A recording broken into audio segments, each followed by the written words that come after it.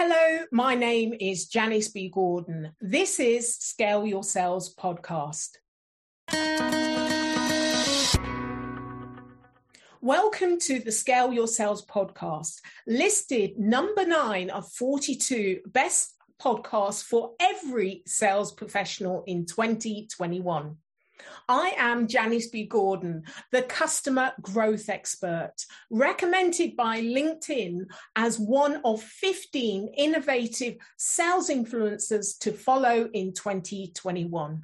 In today's episode of Scale Your Sales podcast, my next guest talks about the guiding light of Sage and the way that the organization looks outside in to ensure that it consistently listens to its customers, ensuring that all of their packages work well together to allow its customers to focus on their core competencies.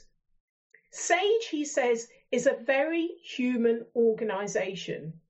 And they're very human about what they do for their customers, whatever the way their customers want to interact with them, whether it's online, call centres or digitally.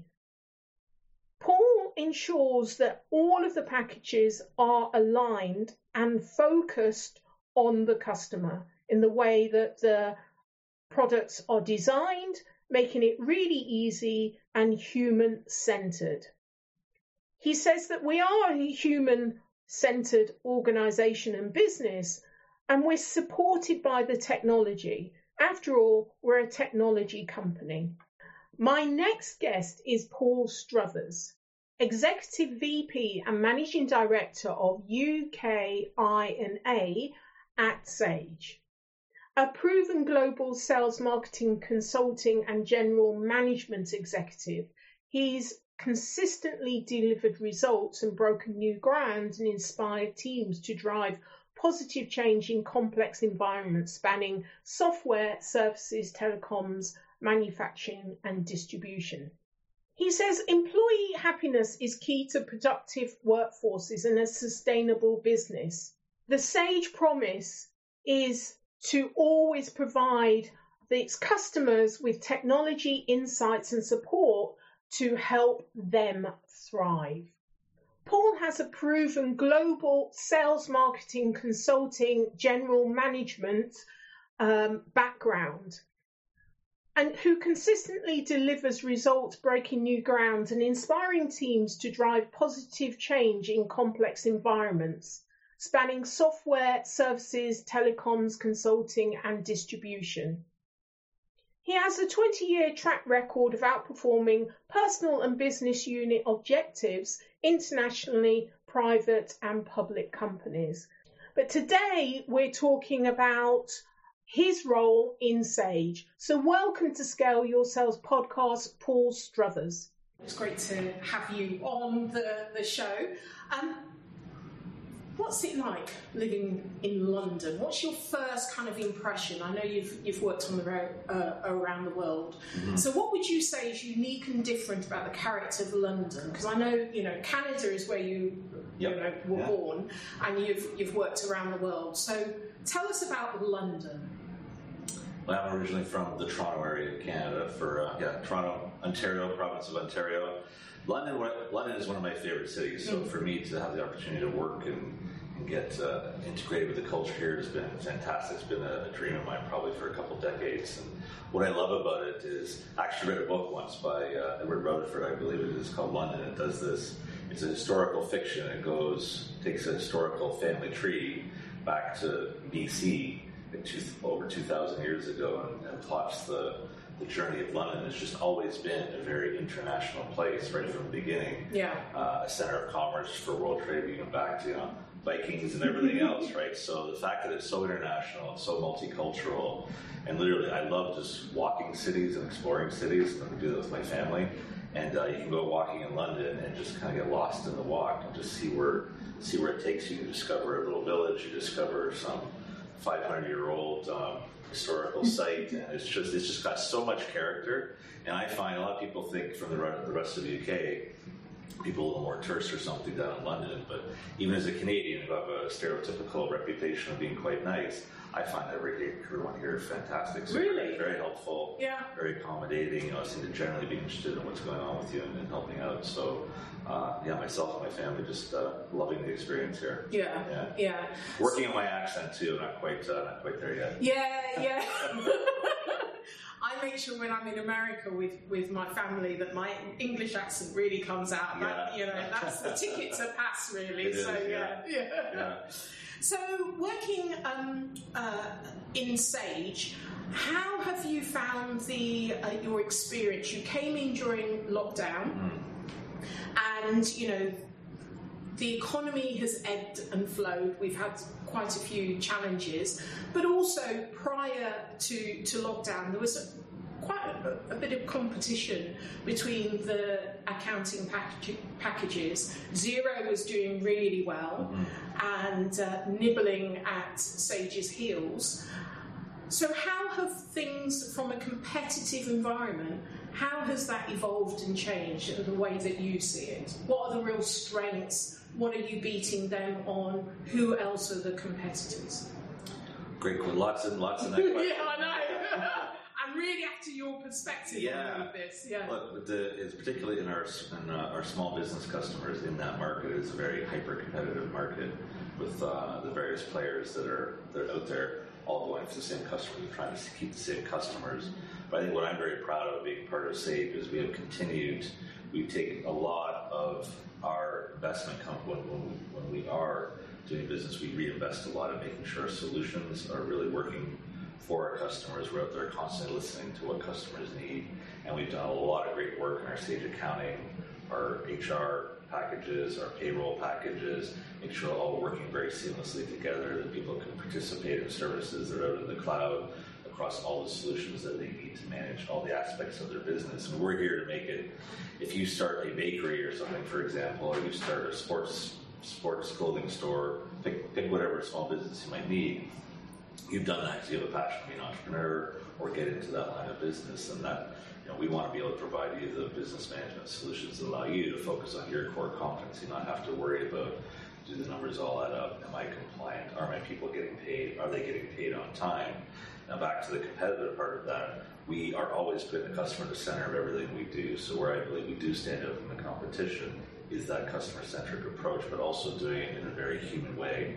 So the reason I'm still here at Sage after 6 years is we are very human about everything we do. So all the people, having the UK, Ireland, Africa, Middle East, and Asia, Australia in my remit, everybody is so passionate about making sure our customers are successful. So we were talking earlier, if you call into our customer support team, then we hope you have a fantastic experience and they will genuinely go out of their way to make sure that you're served. We also want to make sure that if you prefer to interact with us digitally, you have a great digital experience, whether it's on .com or through apps or through chat, etc. So we always just want to make sure that you're being taken care of the best way possible. And a great example, actually, I was with our customer support team up in Newcastle last week, and it's payroll year end in March. So this is typically one of our busiest times of the year.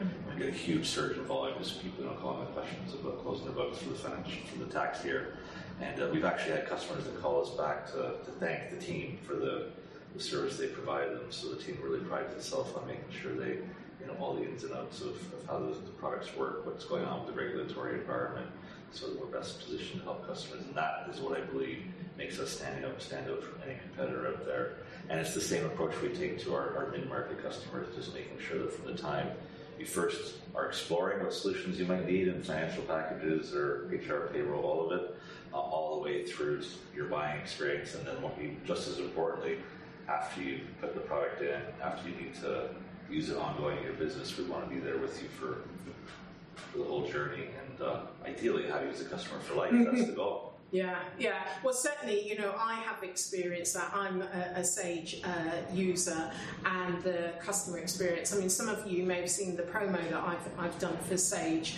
The customer experience is second to none. And there's a lot of businesses that do not have bookkeepers, they don't need bookkeepers, but if you've got someone in your back pocket like Sage that you can ring up and you've got a problem at 10 o'clock at night, that's me, and you need it resolving, it's great. Your team is absolutely incredible. I don't think you shout enough about that and how important that is, and this is, you know, they're almost like your sales team. Yeah. You know, I'm talking about the customer experience and how good it is and the customer service support.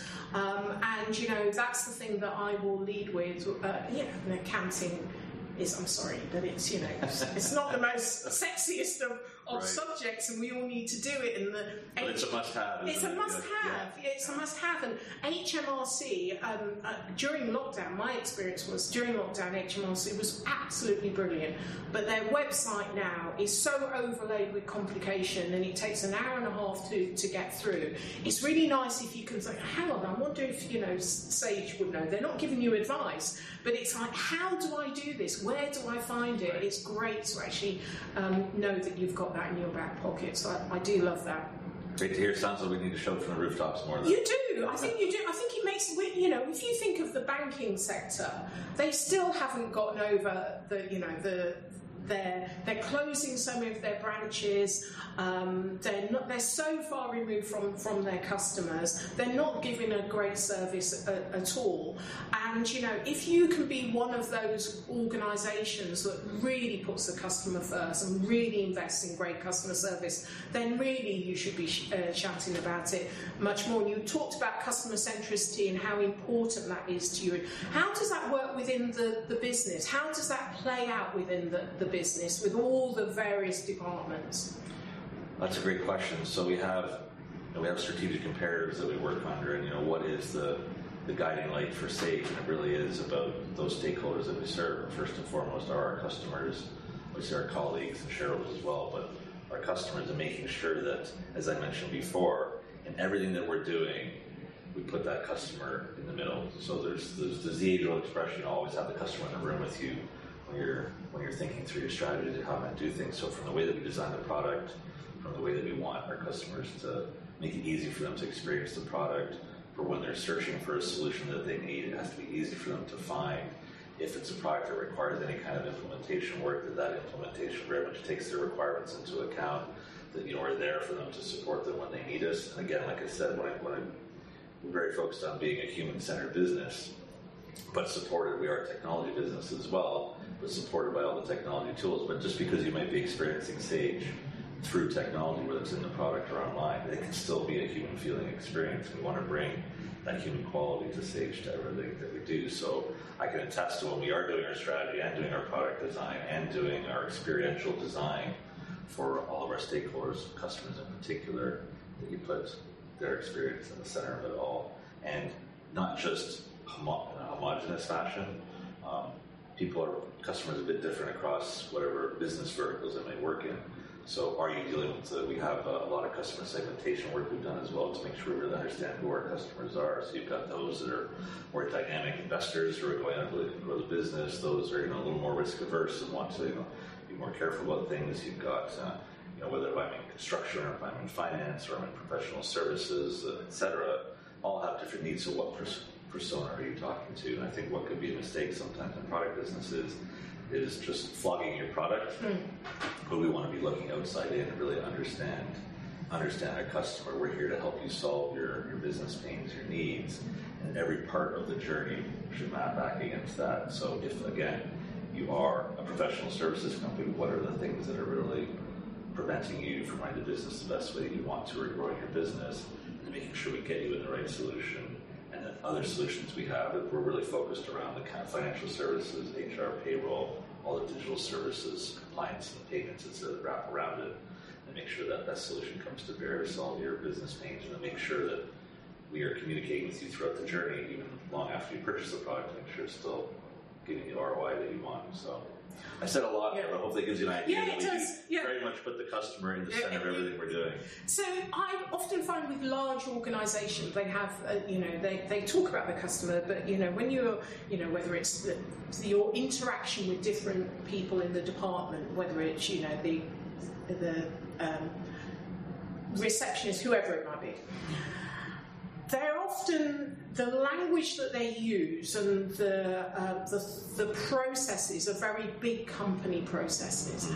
And when they ask you to do things, then it's often using those big company processes, but they're asking small companies to do this. And HMRC have mentioned that they make that mistake, but lots of large companies do. So often in the language that they use, the expectations that they have, we certainly know we've got a problem in the 30-day payment terms. Large companies take that to 120. How do you make sure that everyone in the organisation thinks like their customer, thinks, as a small customer, thinks very entrepreneurial, doesn't have expectations because they're in an environment of a large company group thing? How do you actually convey that to the individuals within the organisation?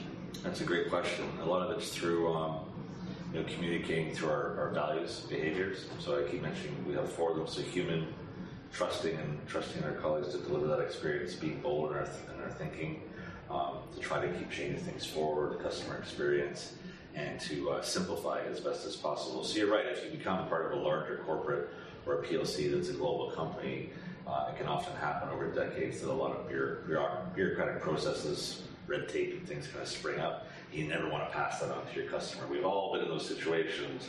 We get super frustrated by how difficult the journey can be.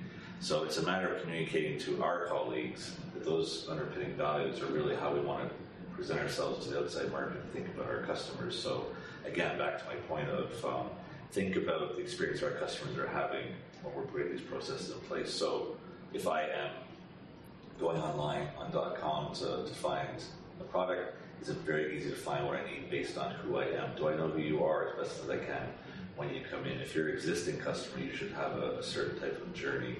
If you're a certain type of customer, you should have a certain type of journey. As I get you into the product, is it really easy to just, with video tutorials, etc., for you to get into the product, to start using it and understand what other things are available to you?